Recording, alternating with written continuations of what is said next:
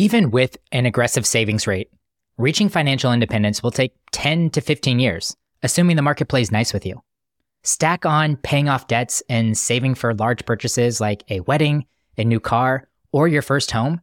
We can see how this is going to be an extended journey. Throughout that journey, how do we stay committed and follow through with our goals? This is not an easy question to answer, especially in the age of instant gratification and social media. So I turned to my friend Matt Worthington, who has followed through with many impressive goals. When he started college, he committed to graduating debt-free. This required working multiple jobs, saying no to distractions, and an unhealthy amount of frugality, but he made it happen. Then he wrote a book about it, which is a feat in itself. Finally, over the last year, he's accomplished several physical challenges, including completing a half Ironman, finishing 75 hard, and running an ultramarathon, which required a focused training plan and a lot of mental toughness. It's easy to write off Matt as someone born with these gifts, but I promise you that wasn't the case, and don't worry, we'll get into that story. My hope with this episode is you pull out inspiration to continue following through with your commitments. Let them be financial goals or anything you have your mind set on right now. So if you are looking for inspiration, let's get into it. I hope you enjoy my conversation with Mr. Reinvention himself, Matt Worthington. You know those moments where you think, I wish I would have learned this in school? Those are the topics that we love to talk about. Join me each week as I interview experts sharing their strategies for solving problems that us young adults will face throughout our 20s and 30s. So what are you waiting for? If you want new episodes about adulting advice every Monday, hit that follow button.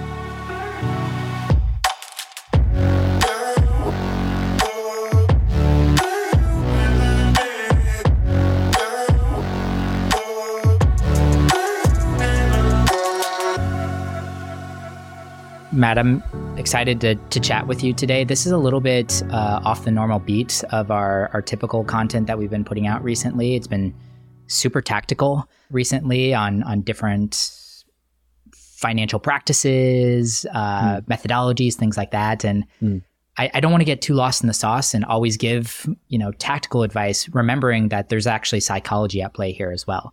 And it's one thing to know all of the right things to do. It's another thing to be able to commit and follow through with the right decisions that are out there as well. So I want to utilize probably you and your stories and your own personal journey to highlight some of those things and to probably give us a little bit of inspiration on how we can continue doing some of the hard things and showing up day after day, week after week, year after year, especially early on in personal finance. Once you optimize a little bit, then some things start getting boring, some things start getting tempting. It gets hard because you're just in kind of growth mode. You just got to put your head down. You keep grinding. You keep increasing your income. You keep saving. You keep investing. You're doing all of these things, and eventually you're just shoot. Is there a shortcut? Is there a way to get around this? So I'm stoked to have you on to chat about that, and I kind of want to open up the conversation with belief. And I think you're a perfect example of the fact that who you are today isn't necessarily who you're going to be in the future. And I think you kind of have to have that core belief in you in order to actually want to commit and see through something, even something as silly as hey, I'm a frivolous spender versus I could save and invest for my future. To have a core belief in that, you truly have to believe in yourself. And your personal journey kind of started out in a darker place, it seemed you look like you kind of tripped into alcohol early on in college. I think you said your first drink was in your sophomore year of high school. And it seemed like it was it wasn't bad at the time. It was just typical high school partying. I'm going to try to drink and whatnot. But then it turned a little malicious and you started to become dependent on alcohol and started drinking with only a subset of a group of people that weren't your friends, so they wouldn't judge you, or even sometimes on your own to cope with things that were happening in your life. Do you mind kind of bringing us back to that time of your life and kind of walking us through the transformation that happened? Yeah, absolutely. So I'll go back to childhood. I feel like a lot of the stories we create are from things that happened to us when we were kids. One of my earliest memories is going to a volleyball game to watch my sister and my father, who was in a wheelchair, was pushing his chair in front of me. And I'm 5 or 6 years old, walking behind him, following him to go find our seats. And there were other kids that were in the stands, sitting on the bleachers with their parents, asking their moms and dads what was wrong with my dad. They said, "Mommy, Daddy, what's wrong with him? He's rolling around. What is that weird mechanism that he's sitting on and that piece of equipment? Like, why can't he walk like us?" So when they said that something was wrong with him, immediately I attached my identity to that as well, thinking that something was wrong with me. So for years through elementary school and middle school and high school, I felt like there was something wrong with me and my family, that we were different, that I was less than. I had this inferiority complex that caused me to be really shy, and it was hard to relate to other kids. And I felt like I was the kid that people didn't understand fully, I guess is the best way to describe it. And so when I discovered alcohol and stumbled into drinking, it changed the persona that I felt made up who I was. And that was like this shy kid it was hard to make friends with. And it allowed me to be confident and loud and fun. And it drowned out all that noise in the story that I had been telling myself. At first, it was fun. I had a good time with it, and I was the life of the party. But with time, some of those issues that I had, I guess, suppressed during the time that I had started drinking started to resurface. And I realized that I needed to work through the person who I thought I was. Otherwise, the drinking, as it got progressively worse, so would the identity that I had for myself. And when you have a poor self-image and a problem with drinking, it's not a good combination.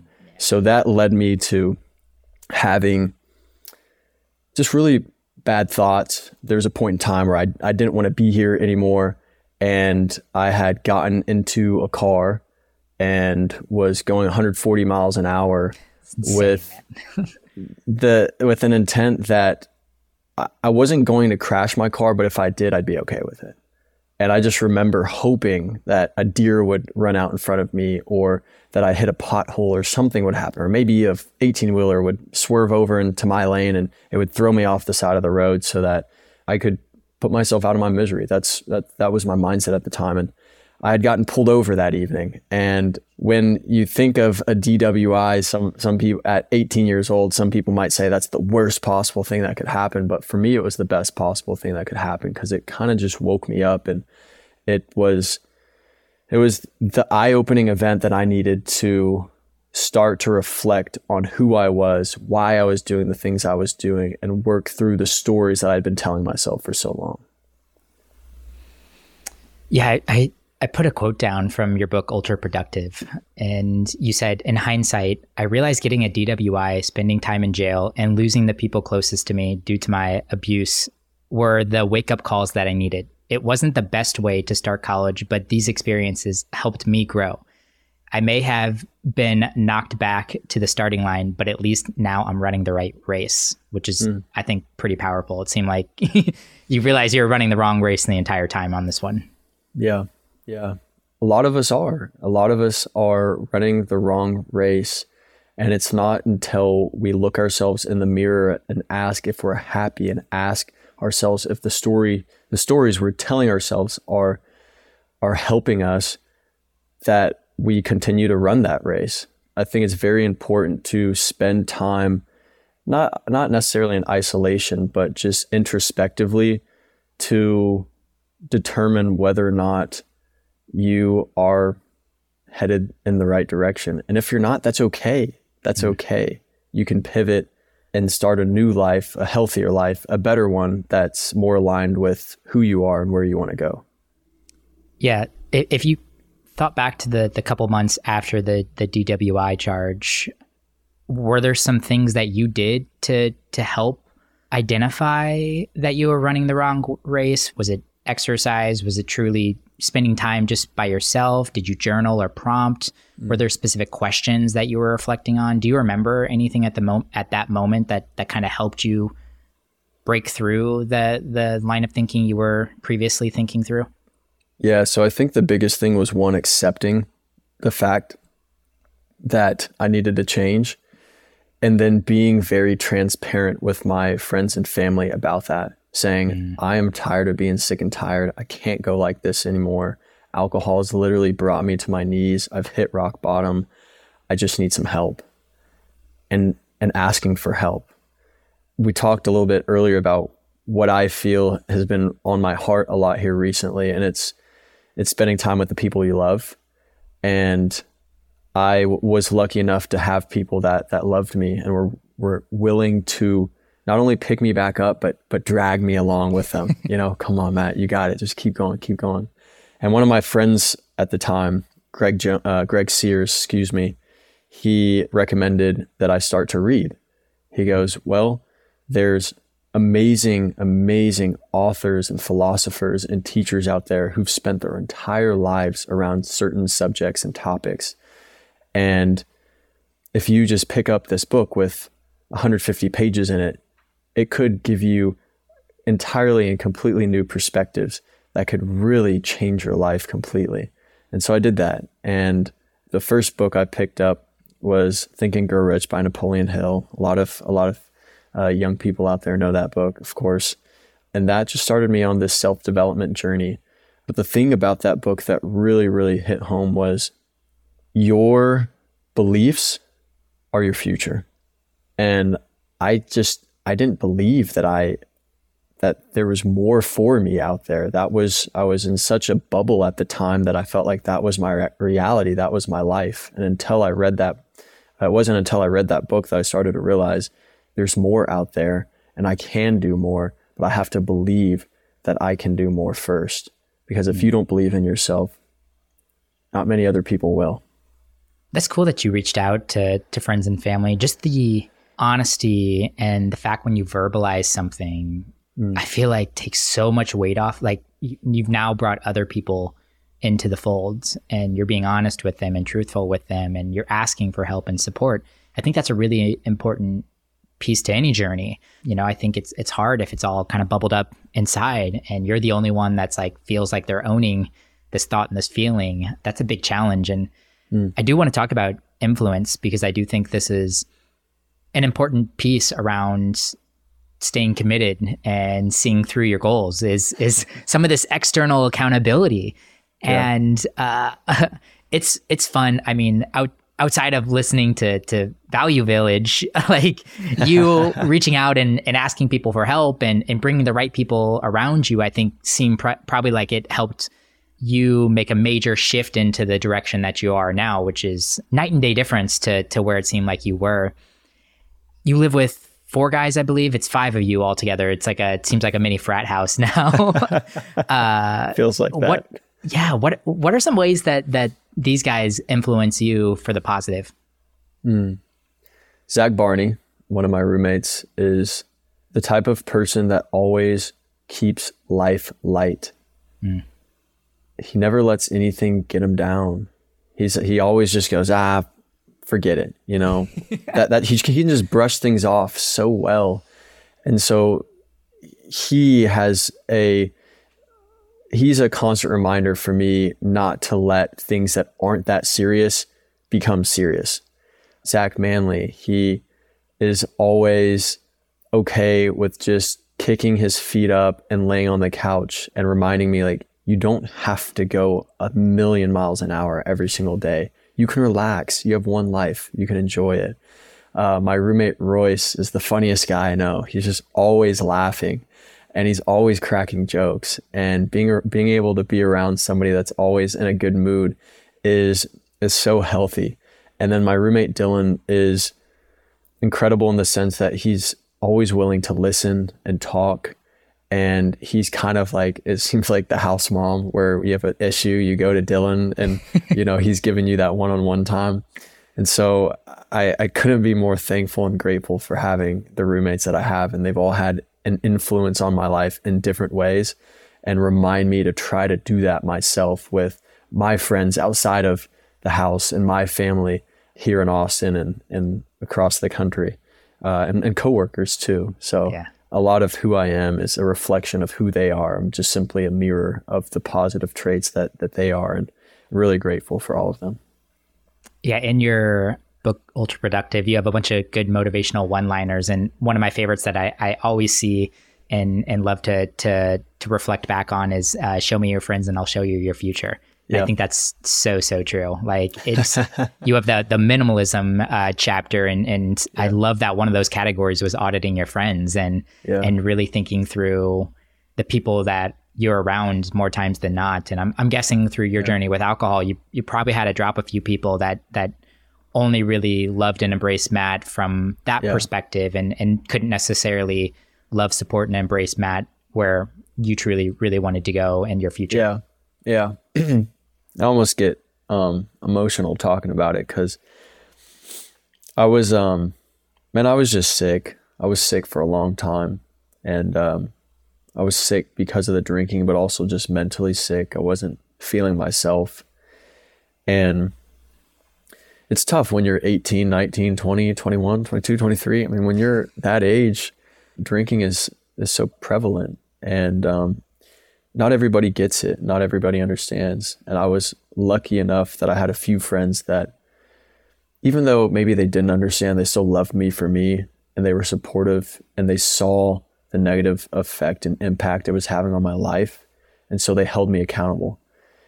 I don't think I would have been able to do it by myself. And so being able to have the support system around me that I had has allowed me to now be 7 years alcohol free. And this podcast is just making me realize there's a lot of people I need to thank. And I appreciate you asking these questions because it does help me reflect and remind me that, those people who played such a big role in my life during that time and still play a big role in my life need to hear this. And I'm going to thank them after this podcast. Thanks, Justin. Yeah.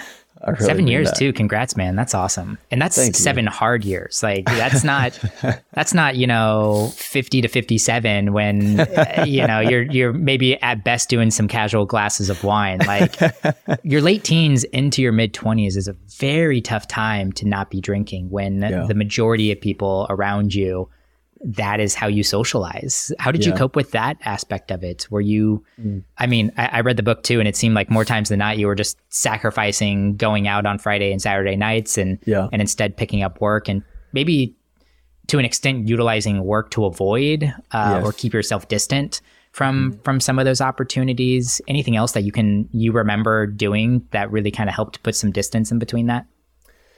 I almost am embarrassed to admit this, but I used the fact that I knew not going out and instead working was having a net positive that was almost a multiplier.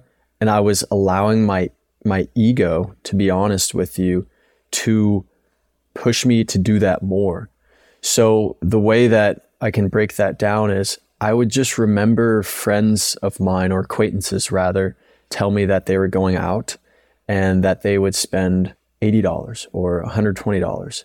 And I was like, okay, so they, within that period of time of me not going out and them going out, have a net worth of $100 or $120 less than I do. Well, what if I worked that night and the next night and the next night and the next night, right? And made $150. Well, then our net worths are a difference of $250. And then in my head, I thought, well, what if I can continue to do this over an extended period of time? If they're doing this every weekend for a year almost, and I do this every weekend for a year, and by the end of the year, our swing of net worth is going to be $30,000, $40,000, $50,000. And that was encouraging. Yeah. And I would try to explain that, but at that age, you're more focused, it seems, on having fun and having a good time and getting those experiences, which I totally understand. Yeah, I really fed off of that idea and that concept, and it just kept me moving forward. Yeah, I grabbed a quote from the book, and this is about a paragraph, so give me a second here. Instead of going out to the lake with my friends on that Friday during the day, I chauffeured and made $210. Instead of going to 6th Street that night, I bartended and made $490. And instead of going to the game that very next day, I valeted and made $225. Valet ended just in time for me to get off so I could go out and party, but instead I picked up the shift the very next morning at a wine tasting event and made $200. I walked out of that weekend making $1,125. Sometimes being a homebody isn't so bad after all. I'd loved that. I was just like, dude, he's a grinder. He's a grinder. And not only did you make the $1,125, but looking through and picking out some of those events as well. I mean, you would have easily spent $200 or $300 between bar tabs and tickets and covers and things like that. Yeah. And not to mention too, I'll just throw this in because I think it's important. It's funny to note.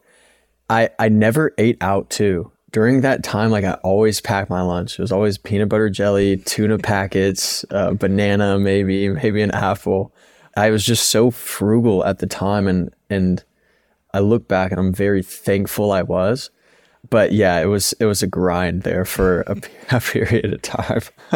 Have you loosened the grips a little bit now? You're making a little bit more. You found balance. Like, do you feel like you're allowing yourself to spend and enjoy in certain areas? I have. And I think that's important too. You know, sometimes I look back at the book, and as much as I'm proud of myself for staying so disciplined during that time, I do think it was to maybe an unhealthy level. Yeah.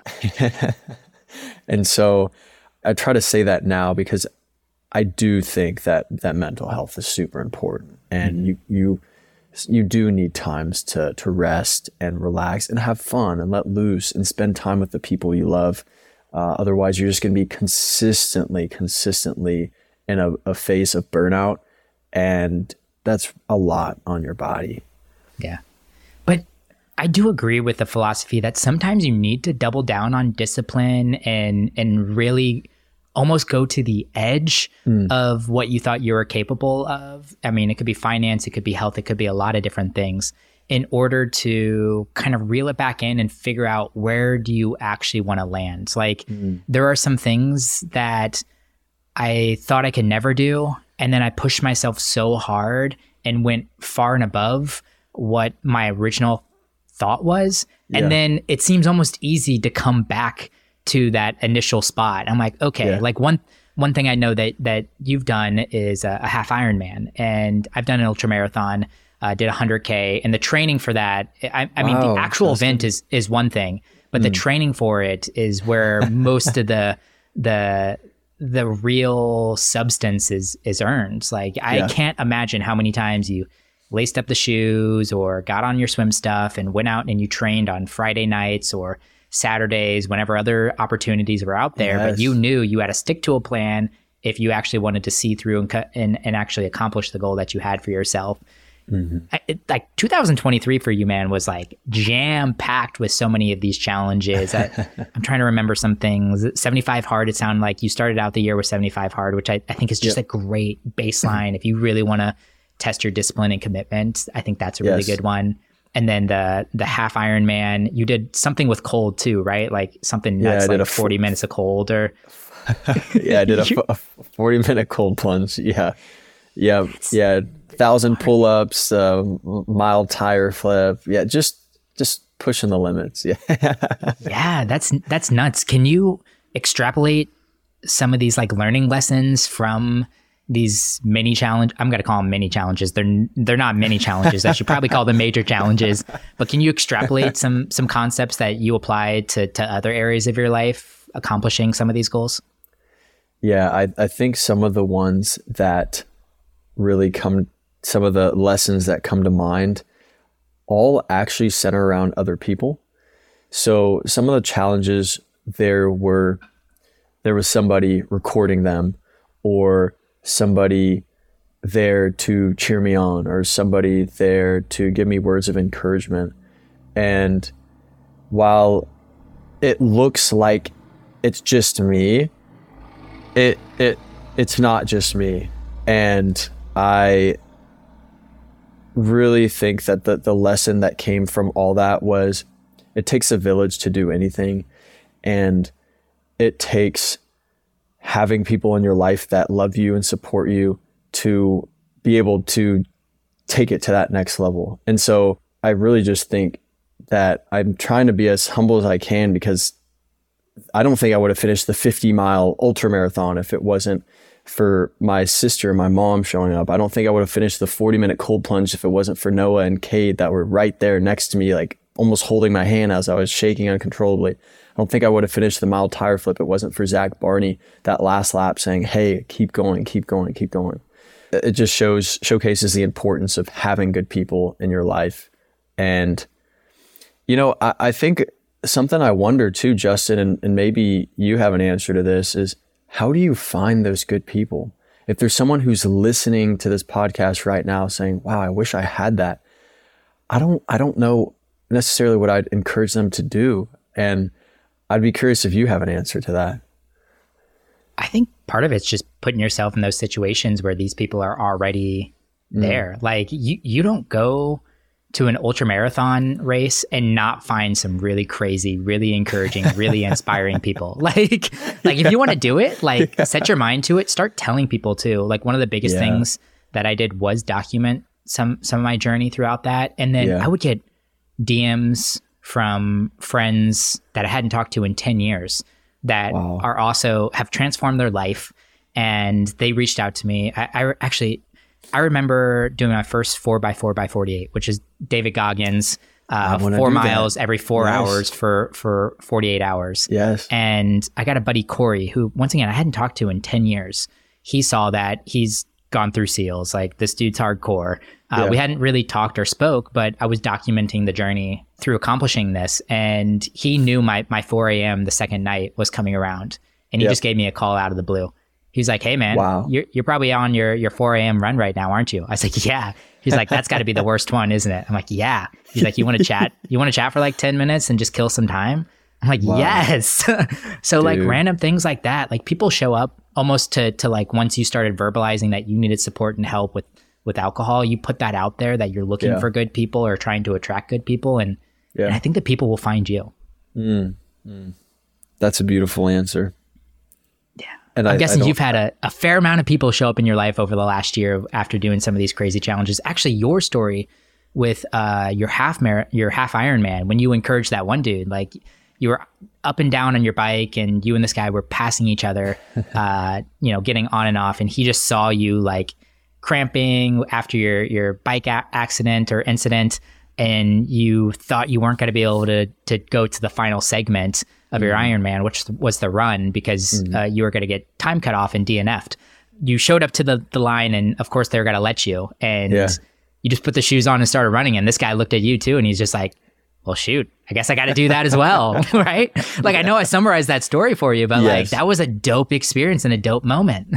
Yeah. So during my bike, my tire blew on mile 7. And I had to wait an hour before they were able to help me change my tire. Of course, I didn't have a spare, but that was on me. So I was trying to play catch up that entire time. And so once I got to the latter half of the bike ride, I'd gassed myself the first half of that 56 miles. And almost every 3 miles I would cramp up. But I had worked so hard and I trained so much, it would have really killed me to not finish. I didn't care for the time at that point. I just wanted to finish. And so I would just bike as fast as I could, and I'd pass by a bunch of people. One of the people I was passing by was this gentleman, and then I'd cramp up. I just couldn't bike anymore. So I'd have to hop off the bike and rest my legs. And then he'd pass by. He's like, oh gosh, there's that guy. He must be going through it. I'd hop back on the bike. I'd fly by them, and then I'd cramp up again. I'd, hop off the side, and there he goes, passing me. And it happened multiple times. Finally, I was like, this time I'm just going to try to go with the pack. Like, I'm not going to try to pass anybody, just go with the pack. And so we're riding next to each other. And as we're riding next to each other, there's a sign that said that we had missed the cutoff. And to this day, I don't know why that sign was there. It must have been a mistake. But both of us just looked over at one another and we said, dang. And his words and his only remark, if I remember correctly, was, well, man, sometimes it's just not our day. And I appreciated him giving me the space to accept that sometimes it's not your day, but I was actually upset with him too, because I wanted him to be like, no, that can't be right. Like, that must be a mistake. Let's go twice as hard. Come on, let's get to the finish line so that we can put on our shoes, run, and still qualify for the finish. But that wasn't his attitude. And so we're kind of biking next to each other, and I look over and I go, well, if it was a mistake, do you think that you would still run? And he goes, I don't know, man. I don't think I got it in me. And he looked at me and goes, are you? And I was like, yeah, I would for sure. And he goes, I don't know, man. And so we kind of go our separate ways. I bike a little bit in front of him, and I pull in, and turns out there was still time to be able to go and start the run. And so I throw my shoes on right away, and where I was running, I took off to the left, and sure enough, his bike and his shoes, where he rolled in to lock his bike up, was right by where I had to run past to go to the start of the run. And I ran right by him, and I look over at him, and he looks at me, and he's like, that son of a bitch, he's like, no way he's actually doing it. And I was like, come on. I just gave him that look. I was like, you better throw the freaking shoes on, dude. Like, come on, we got time. And there's a point in the run where runners on like mile 6 are going one way, and runners on mile 12 are going the other way, or something like that. And so we're passing each other at that point. And I was just so happy to see that he had actually done it. And I think he was happy that he decided to make that choice as well. And of course, I never saw him after that, but we both looked at each other on that run, and he kind of gave me that nod, like, hey man, thanks for just encouraging me and pulling me along with you to do this, because nobody will ever be able to take this away from me. This Ironman medal is mine forever. And we need people like that in our life. And there's been so many people that have done that for me. So I can't take credit. He was one that decided to do it, but just kind of giving him that nod, I think, was enough for him to to complete the race. Hopefully one day he sees this, dude. I'd love to like catch his name, or get him on social media so we can stay in touch. But I never saw him after that. That's wicked, man. Dude, that story gives me chills, and I've heard it a couple of times now. That's just so cool, that just the thought that you might have impacted someone like that, because doing some ultra endurance sports, it sucks in the moment. It really does. Like, there's no sugarcoating it. Like, it is not easy. I remember on my ultra, like, I hit the halfway mark at the 50K. I was so banged up, and I was like, how am I about to do what I just 32 did? miles. Yeah. But do it again. Like, I just couldn't imagine, like, at this condition, I was just about to repeat exactly what I just went through. Right. And like, there was points in that race where, like, you're thinking about quitting, not every like half mile, not every, crest over every single hill, but like every step, step, you're just like, maybe I'm done. But you just keep lying to yourself to an extent. Like, you're just like, just hit the next, like, I'm not gonna be able to quit until at least I get to the next aid station. So I'm just gonna keep running until that the aid station hits. And honestly, you talk about people too. My best friend Mason, I did the ultra with him, and he was one of the primary reasons I think I finished it. Like, at one point in time, he realized, like, I was in a whole lot of pain, and he just stepped in front of me, and he's like, dude, just look at my back, look down at my footsteps, like, don't slow down, just follow my pace, and I'll get this done for us. And I was just like, yes. Do you think that he could say the same about you being there, that he wouldn't have finished if it wasn't for you as well? I hope so, but that guy's a bad motherfucker. He could have definitely finished it on his own. So that was 100K. And then later that year, he went on to sign himself up for a 100 miler. And he called me and was like, hey man, will you be my pacer? And it was dope. It was wicked. I was really excited because I was got to crew him and pace him. It was oh man, I can't remember the cities, but it's essentially from like Daytona to Jacksonville or something. Or maybe I have it reversed, Jacksonville to Daytona. I literally flew into one airport and I had to buy a ticket and fly out of a different airport because because of how far we ran. And it's just there's no loop to it or anything. So you get your crew follows along with you in a car, and you guys just like meet up wherever you want to meet up on the race. It's a road race for the most part. Like we're on concrete almost the entire time. So this dude goes tough on the knees. Yeah, really rough. This guy runs like 40 miles with like some of the best ultra marathoners, like the first half of the race. And then it was so humid that day too. We started to slow down around mile 40 and eventually had a drop down, and he's like, "Oh man, I need you. Put your shoes on." So I ended up getting to run like 17 miles with him over the course of like 40 to, I don't know, 60-ish. And then he set me back down because he's like, "Man, I think I'm going to need you again at the end of this race." And granted, I told him ahead of the race, I wasn't doing any training or anything. I was like, I got 20 miles in me. So like use those 20 miles wherever you want. However you want. Yep. Yeah. And like I said, he sat me down around like 17 miles and I was like, "I'll get 8 more for you. Like I'll do 25 total." Yeah. And he grabs me again. He was in a bad spot. He grabs me again around like mile 80. And we were like crew stopping like every mile, every 2 miles for him. Yeah. Like he was just like, "Dude, just drive a mile down and let's meet up again." Like it was a bad on and off walk run situation. And I hopped on with them, and we were in a dark place for a while. Like the last miles, like 80 to 90, we didn't do a whole lot of talking. I was just kind of sitting alongside of him. I tried to generate some conversation with them, but more times than not, we were just sitting there in silence. I think he liked appreciated somebody next to him. Yeah. And the only comments he were making were kind of like mathematical comments. Like he was like, "Man, there's supposed to be an aid station at 89. Like we got to be there. Like I'm looking at my watch right now and I'm at this mile marker, or like we're at this time." Like I could tell that he was starting to do the calculations and and like, "Oh shoot, like I don't know if I actually want to finish this."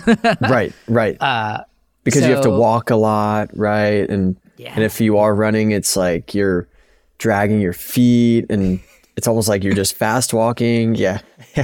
So he was going through that, and he kept asking about it, and I was like, "Dude, I told him, I was like, man, if you're gonna finish this race, then it is irrelevant what mile marker we're at right now. Like the only decision that you can make is to continue moving forward. Like it's an irrelevant conversation, man. We don't need to decide if we've missed an aid station somewhere or how long it's going to take. Yeah, let's just exactly. Anyway, we finally see an aid station out a little ways, and we come up to it. We get juice back up, throw back some Sprite, hit a handful of trail mix, and we start off.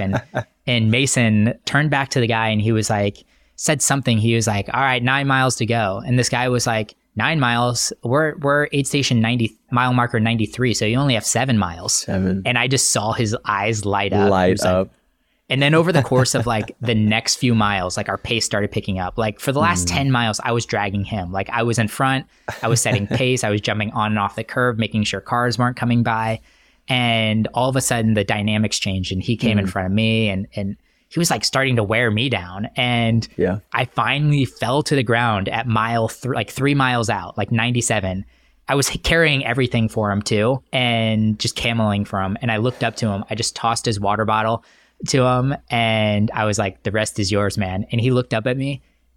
He looked down at me, and then he was like, gave me that nod. He's like, "It's mine." And he just like turned around and ran off. It was the craziest thing. He ends up like passing, I don't know, at least 20, 25 people over the last last 3 miles. Like 3 miles. Like the dude came in like 8th overall, finished like 19 hours for a 100-mile race. It was just the gnarliest thing to watch and experience and to be somewhat a part of. Like it was so dope. I ended up putting up 35 miles with him. I was like, "I have no idea how you got me to do that many miles. Like that is insane. I promised you 20.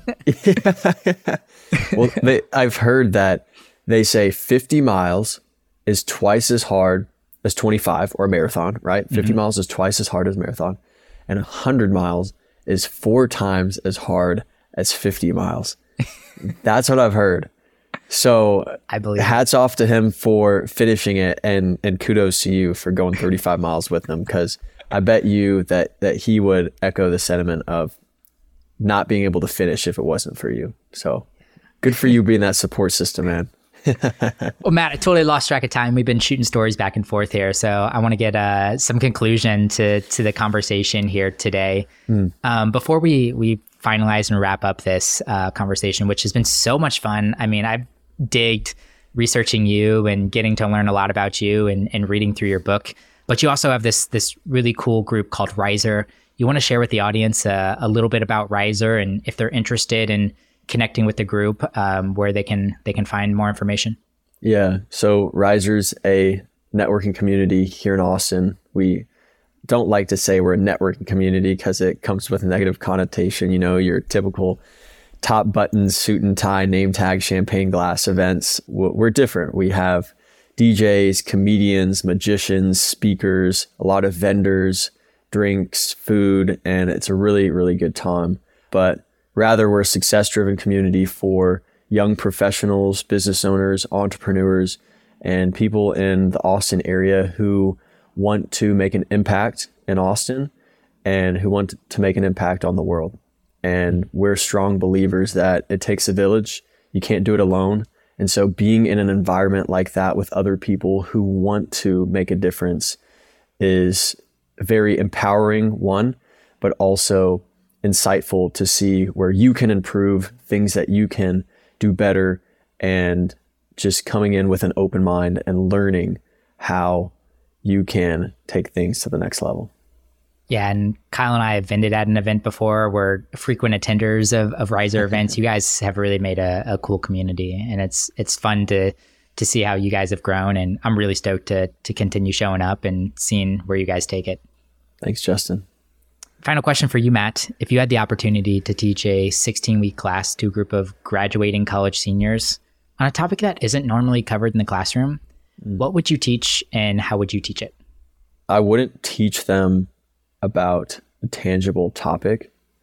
I don't think I'd teach them how to make more money. I don't think I'd teach them how to save more money. I don't think I'd teach them how to invest, how to buy homes, how to grow their passive income portfolio. I think I'd teach them about the importance of love. I think the universal language is love. That's what brings us closer together. And as I make more, as I acquire more, as I see more success, I also, in contrast, find that it's not making me any happier. And the things that do make me happier are being a good person, being very thoughtful, trying to be very respectful of others and empathetic and compassionate.